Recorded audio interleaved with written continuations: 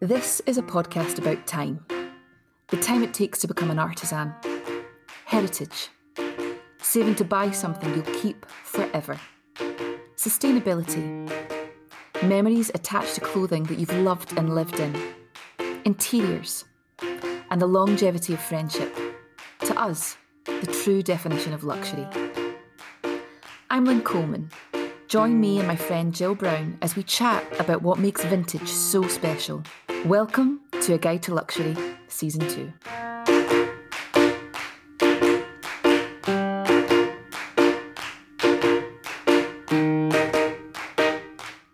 A Girl's Guide to Cardiff.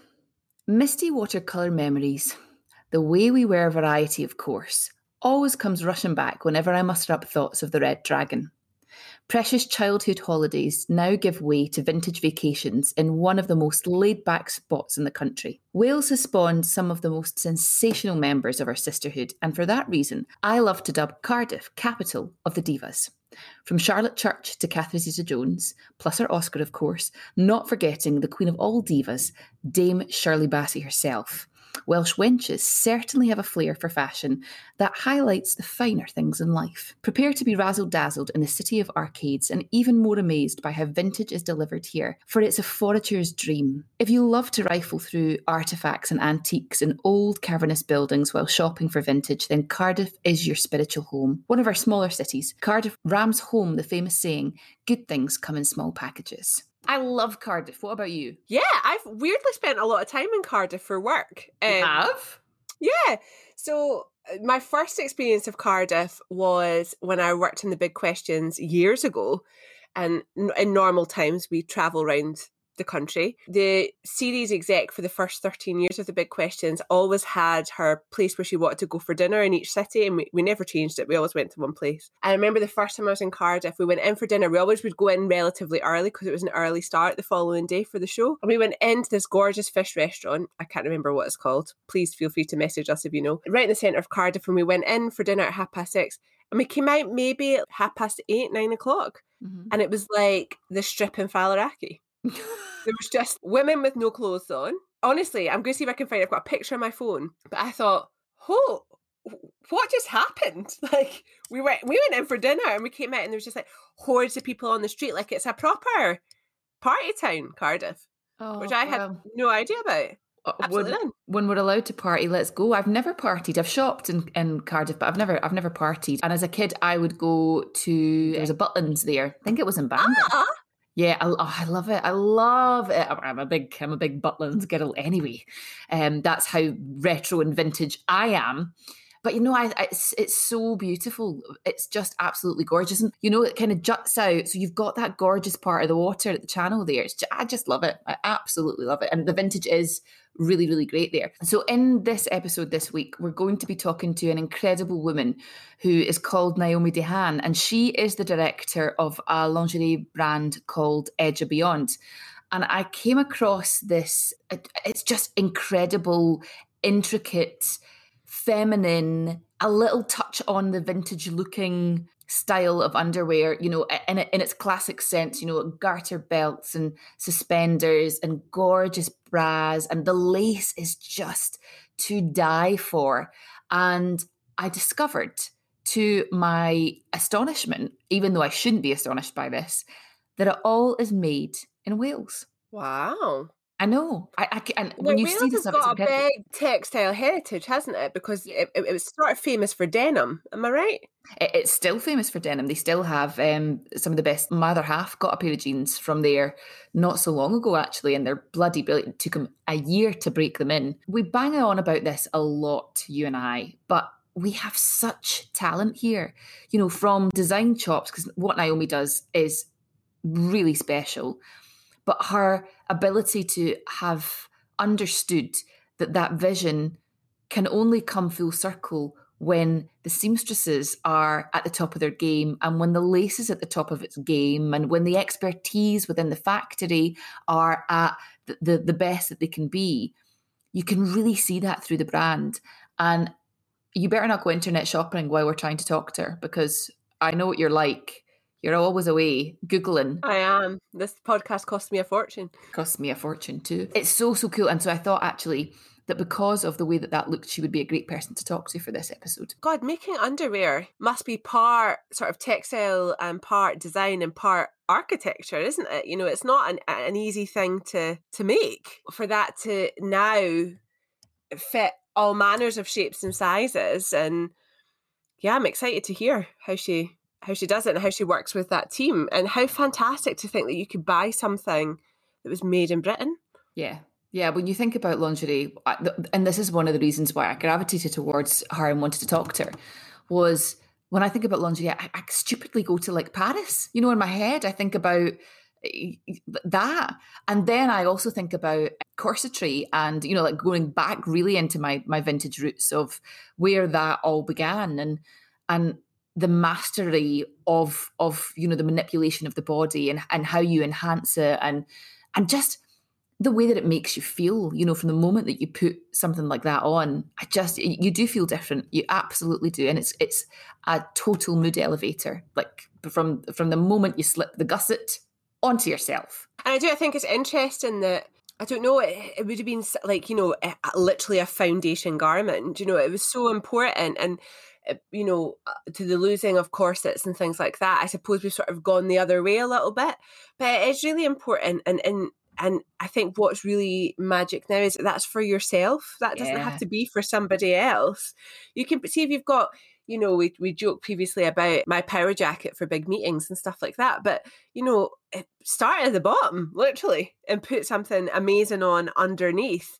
And nobody else needs to know, but it's just for you. Also, the thing that I love about the lingerie community is their ability to, like you said, having, as women, reclaiming it for ourselves rather than it being a tool to titillate somebody else. That we are now empowered to take pictures in our underwear and share them on forums, like, or on Instagram, and there are communities that do that, and that has really exploded and shown the differences in shapes and sizes, and it's kind of almost made the lingerie industry have to give itself a massive shake. But Naomi was definitely in at the grassroots levels of that.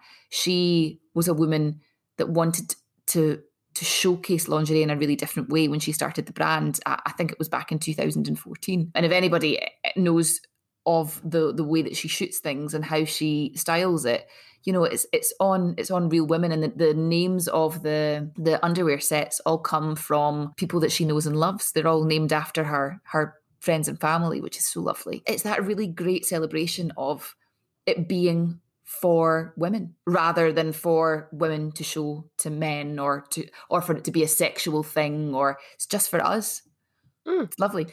And I think, you know, if you think back in time, you know, it's my favourite piece of trivia about Mad Men is that, you know, the set of Mad Men was designed like an office. Like if you opened a drawer, there would have been 60s pens in the drawer and all of that. But the costume designers, right down to the underwear, yes, all of those women were wearing 60s underwear under those outfits. They were wearing girdles and all of those sorts of things. So they embodied that character. And I think that's so important, isn't it? Yeah, you see, I mean, even if I put on a stocking, I feel and hold my body differently than if I had a tight on or if I was bare-legged. And it's insane, but you feel it, you sit in a different way. Your outfits certainly sit in a different way. One of my favourite scenes is Betty and Valentine's Day, when Dawn is eating too much and can't quite be bothered having Betty for dessert, but she comes out in this absolutely sensational, lovely little basque and suspenders, and you just think, you've sat in that all night. I don't think, to be fair, I don't think that I've sat in lingerie and corsetry for a whole day the way that they would have in the 60s or, you know, in any other decade. But thank God that in this day and age, it wouldn't be as restrictive as it would have been then. Like that would have, think about the winding. Oh. And the thing is that, you know, tights just don't compare. I just had that when you were talking about that, this absolute flashback of my university boyfriend seeing me put tights on for the first time and was just like, what the hell are they? They're tights. Like, how have you not seen a woman in tights before? And he was like, well, I have, but I've never seen them like without the skirt or dress on top. They're horrendous. They are horrendous. They're totally horrendous. Of course they are. But amazingly practical. Nah, see, I don't know. The thing that I love, and now we're getting very intimate as we go in to talk about intimates.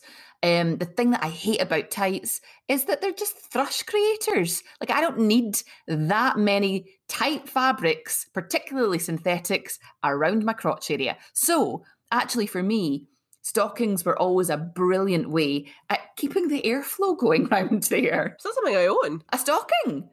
Jill Brown. Now you do have to go net shopping while we're talking. Yeah, I'll have to be like, Naomi, you need to sort me out.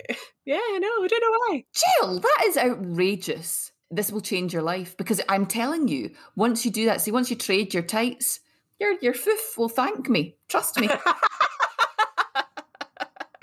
no, I don't know. I don't know if I just assume because my legs are so long that they'll not be long enough. What? And that they'll fall down. That's my assumption, is they'll fall down. Actually, stockings are practical because they have the scaffolding to keep it in place. Oh. It's I need great. to try it. Yes. I need to try it. The foof will thank me later, I'm telling you.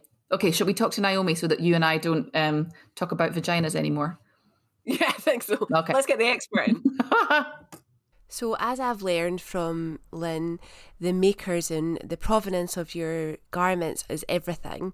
I associate Wales with leeks and sheep and singing. So how come you ended up making your lingerie there? I found the place we now produce in Wales actually back in 2014 when we launched. I was looking for somewhere to manufacture, and obviously we started off well, we're still small, but we started off incredibly small, and we just wanted to make a really small collection for the first season. And I'd heard about this place in Wales called AJM Sewing, and at the time they were actually producing for Agent Provocateur and lots of the big British brands, as well as also doing smaller runs.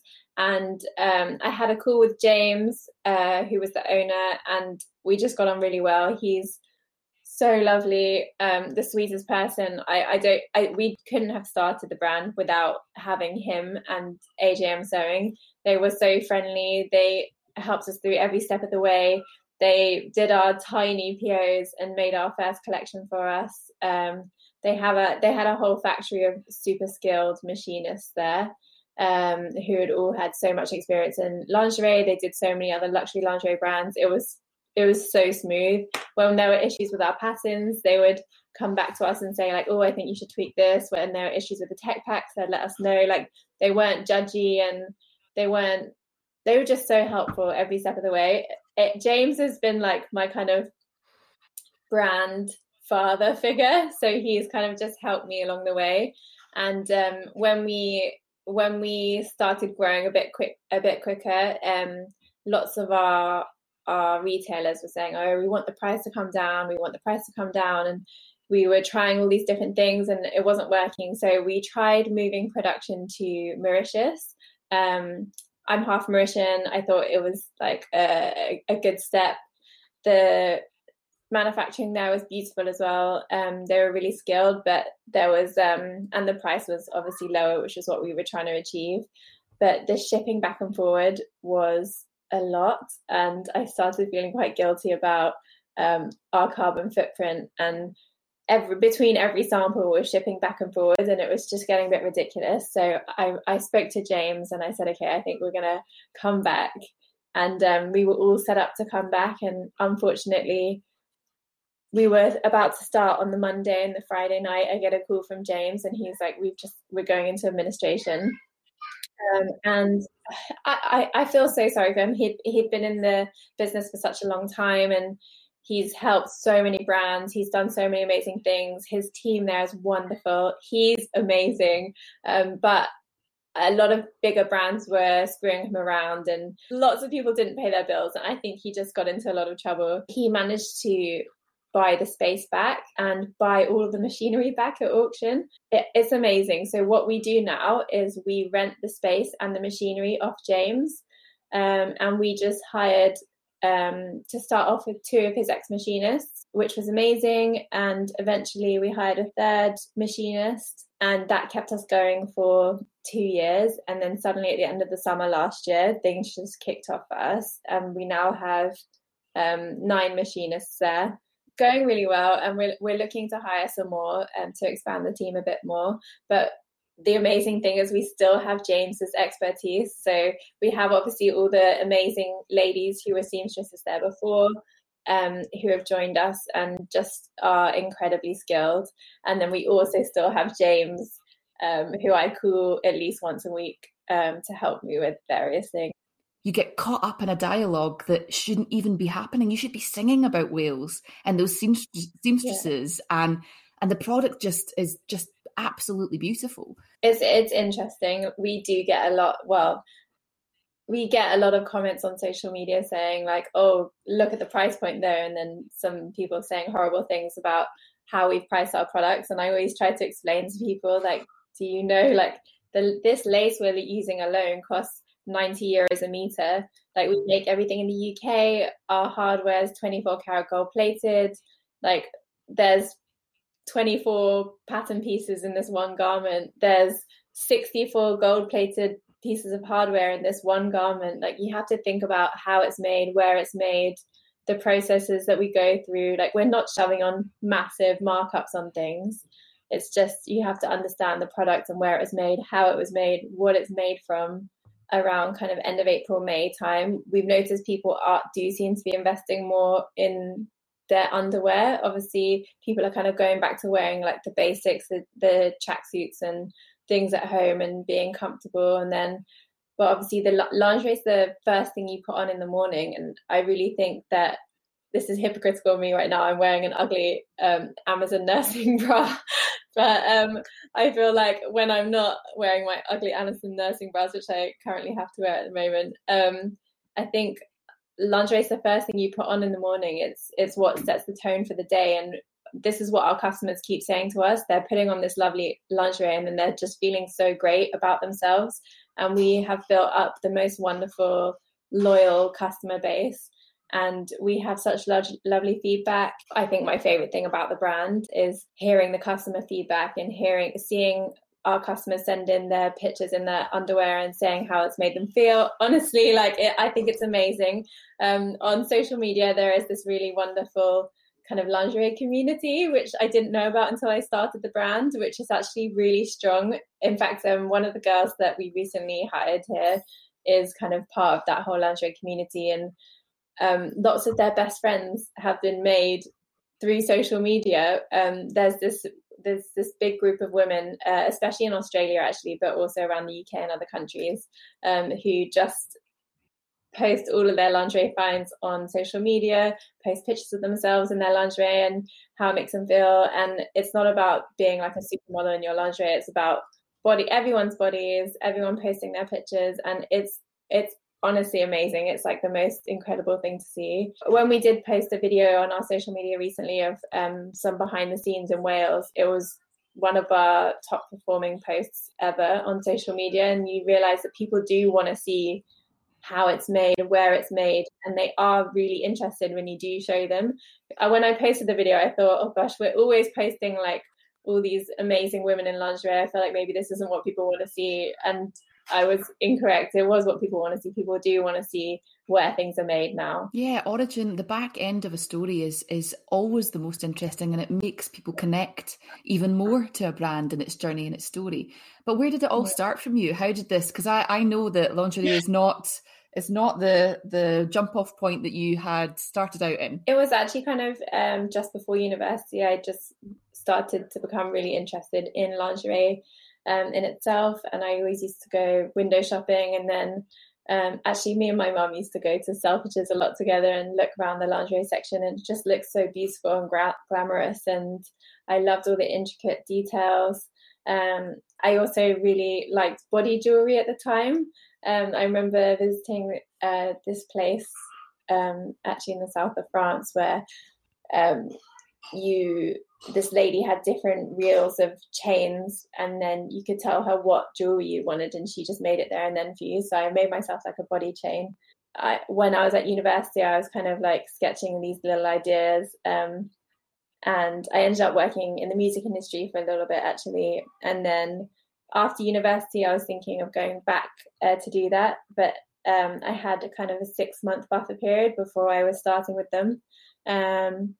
So I thought, okay, I'm just going to write a business plan and kind of see where this goes. And I just got so kind of passionate about the whole thing. And I was really excited just to try and see what would happen. So I wrote about 10 business plans. My dad kept kind of ripping them to pieces and I'd start again. And I went to a trade show in Paris actually just to kind of see what it was like. And again, it just made me even more kind of passionate, excited, and seeing all the fabrics and seeing some suppliers there. And in Agent-Fourcateur, my local Agent-Fourcateur where I used to be based, there was a girl who was working there who had just finished a contour fashion degree, which is basically the degree you need to be able to physically make the lingerie and the patterns. And she was saying to me like, oh yeah, I don't really want to be working in Agent-Fourcateur. I'd rather be making things, but I haven't found a job yet. And I said, well, I am looking to start a lingerie brand. Like, do you want to come help me for like a few hours a day? And that's how it started. I found this trade show to go to in New York called Curve. So I had a photographer friend from school. So this photographer friend from school came and I kind of did all the creative directing, and I made the samples with James in Wales. So it was kind of all very like, we hadn't invested much money in it, but we had all the ideas and we had made the physical samples. You invested a lot of time, sounds like. Yeah, it was a lot of time, but it was amazing. I still loved my job. Like I would do my job 7 days a week, like, and I'd be very happy. Like I love what I do. So yeah, we had this photo shoot and then we took the photos and the samples to the trade show, and it turns out that's all you need. So we then got our first buyers. So we were picked up by Coco de Mer in London, who are, I mean, that's a very cool first stockist to have. Cool. She is in here 10 years ago. This is Coco de Mer is in there. She's and her mother, like the goddess that started a Body Shop. It's just Sam's amazing. And then also we had Journelle, who was the biggest kind of luxury lingerie online boutique. Well, they had physical stores as well in the US, and then a few other places, and it just kind of kicked off from there. So we took our orders before we made our production, so there wasn't really much risk. And then we got loads of amazing press, and it just kind of accelerated from there, which was great. In the process of all of that, you're still a relatively new kid on the block, right? Because when was it that you started? Yeah, we launched in the end of 2014, and we opened in Coco de Mer in September 2014. That's incredible to have a stockist like that before you've even kicked a ball. You must have just been like, okay, I'm onto a good thing. Yeah, I do remember it got picked up by quite an influential blogger at the time who said that I was arrogant going to a trade show before, like when I had no background in fashion and no experience, and why was I at this trade show? And I think like lots of people like to say mean things, but you have to start somewhere, and obviously the buyers will come to the trade show. So it made sense for me. The way, I'm not sure I did it in the most conventional way. And as I said, I don't have a fashion background, and I didn't know anyone in the world who had a fashion brand. And I don't think I would have been able to get in front of anyone who did have a fashion brand, because I found at the time, even finding suppliers, in terms of sourcing our fabrics, lots of people wouldn't even have meetings with me because I looked very young at the time and I didn't have anyone else backing me. I didn't have any experience, and people literally wouldn't send me samples because they thought I was maybe a student. I don't know. People just didn't want to work with me. So that was, again, one of my favorite things about James, and why I'm so grateful for him, was he didn't laugh at me. He just took me seriously from the start, and he really helped me through the whole process. Like, James made everything so smooth for me. Like, I'm so grateful for him. But yeah, at the start it was tricky finding people to work with. Yeah, you don't have to convince anybody of, like, who cares if it's not conventional, and what does that even mean? That so what you spend 4 years at art school, and that makes you qualified to do something? It doesn't, you know. I suppose that there's 101 questions whirling around my head right now, but in terms of where you started, then going into lockdown, like how much has changed, and even from what you were saying, the social media aspect, and you came right at a time where body positivity was a really huge thing. The you know, the definitions of how we look at beauty really changed around about that time too. So you were absolutely in the perfect porthole for all of that. Your imagery really captures that too. It doesn't matter, you know, it's not airbrushed. It's when we first launched.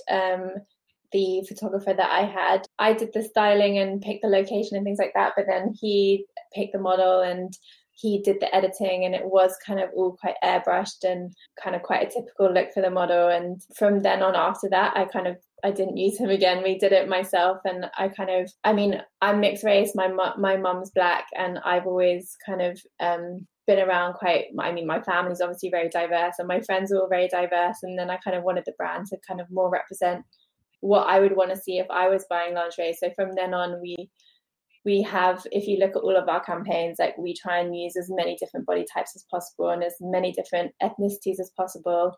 Obviously, again, that's actually quite hard to find. It's much easier now in 2020 and 2021, but when I launched in 2014, 2015, 2016, going to all the agencies in London and asking we literally put in, since the start, in all of our emails to the agencies when we're looking for models, we say we want all ethnic backgrounds, we want as many sizes as possible. And I wish I could show you the emails. You get back emails and you have just like maybe 50 girls, and they'll all be extra small, and they'll all be like very slim white girls. And it was just, I feel like every modeling agency had one black girl on their board, and they kind of fulfilled that quota. So it'd be one black girl per agency, and it's honestly infuriating. And at the start, our customers would be like, oh, I'd love to see this on like darker skin. I'd love to see this on a bigger model.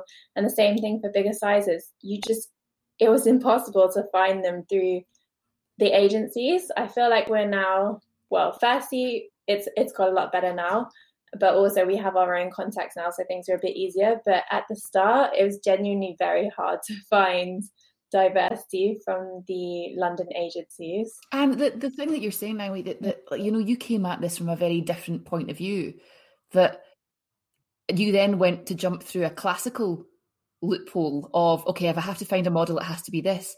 But actually now looking at your imagery, it looks like it's part of a community and friends, and you know, you don't have to go through an agency. You just find a banging girl regardless, and you know, she doesn't need to be signed to select, or she can just be herself on Instagram, or you know, me or Jill or you, or you know, it's about women, isn't it? It doesn't matter that she does this for a living. Although I'm sure in the early days, because it was lingerie, to try and get your friends to let you snap them in their panties, I'm sure wouldn't have been that easy. I'm so desperate to have, so all of our lingerie is named after my friends and family, so women in my friends and family. I have always said I'm so desperate to do a shoot with all of them wearing their own ranges. You have to make it happen. I would kill for it, but obviously, like, not everyone wants to be photographed in their lingerie and then have that publicized. I mean, but that would be my dream. I would love that. But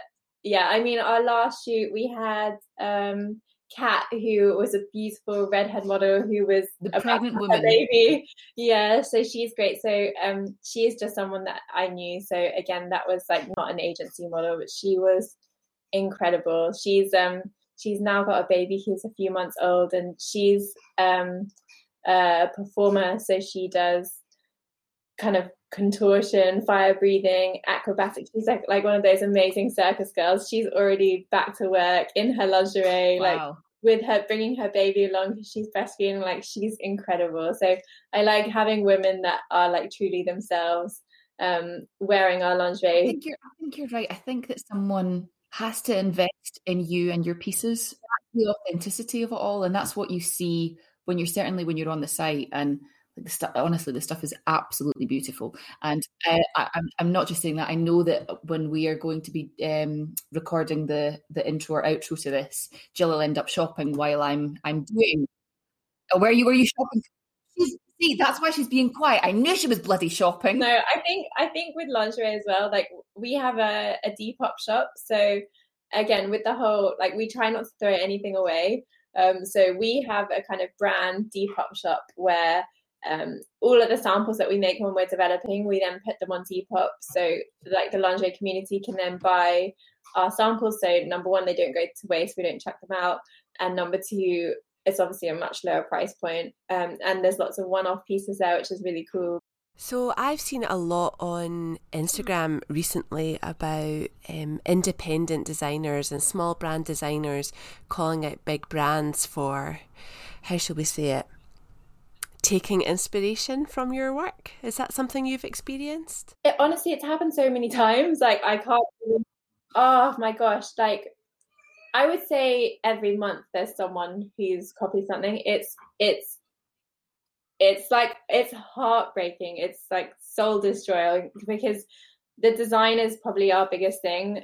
We spend so much time working on the designs and perfecting the patterns. Like, the way our company is split up, we have a huge chunk of the company is just product developers, because we spend Deving. That's why we have so many samples on Depop. We spend so much time working on the designs, working on the patterns, making sure everything's perfect, for then someone to just buy it. I mean, it's annoying. It's so obvious that they've copied it to us, but then sometimes you show people and they're like, oh, you don't really see it. But I mean, the first time I've seen it, I just remembered what it was. It was our Louisa body. We had this, so we want to always make pieces that you can wear when you have like bigger boobs but a smaller back, or bigger back and smaller boobs, or if you have like big boobs but a tiny bum, or vice versa. Like, obviously everyone's body's a different shape, so we've worked really hard to make sure that our products work on different body types. So we have the kind of like adjustable back strapping, so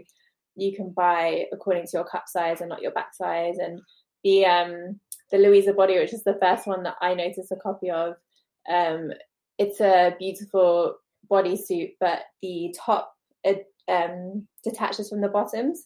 So you buy your cup size according to your cup size and your bottom size according to your bottom size. So it will always fit. Whereas usually, I mean, I've only ever seen brands doing kind of small, medium, large.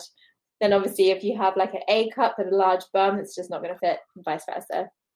And I remember the first time I saw someone copy us, they had completely copied the bodysuit, but it was just so annoying to me because they had put the detachable swan hooks on there, but then on their website they were selling it as extra small, small, medium, large. Like, they didn't even understand why it was detachable. And I was saying to my friends, like, oh, like, you're supposed to sell it separately. And they were looking at me like, oh, why are you angry about that bit? And I'm like, well, why have they copied that bit if they don't understand what it's there for? And I suppose the hard thing is that when you're in your business, that lingerie, and once you've put something out there, nothing is IPable. You know, Victoria's Secrets, they copy so many people. So when it was Victoria's Secrets, I kind of had reached my limit, I think, and I put something angry on social media, and it got picked up by Diet Prada, which then got like a lot of press on the matter, which I think was I think it's important. I think it's some people need to be called out. Well,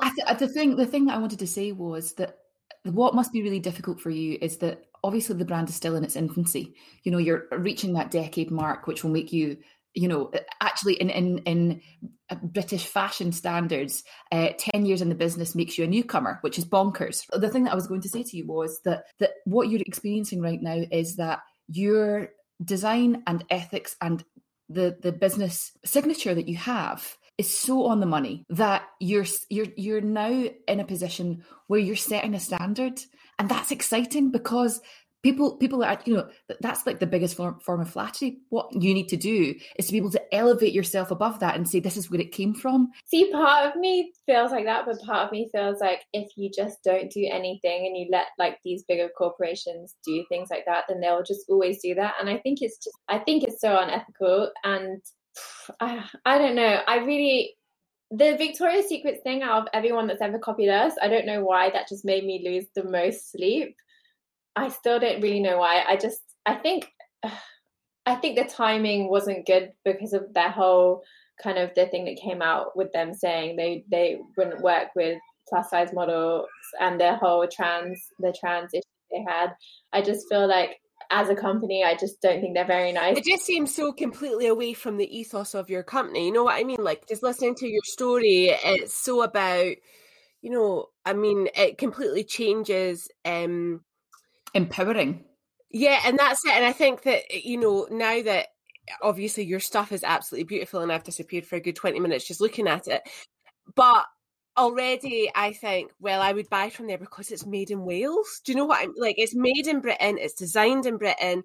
I understand now, having lived, loved and worked with Lynn for so long, how important those skills are, and to keep those skills alive, like those 9 machinists, how important.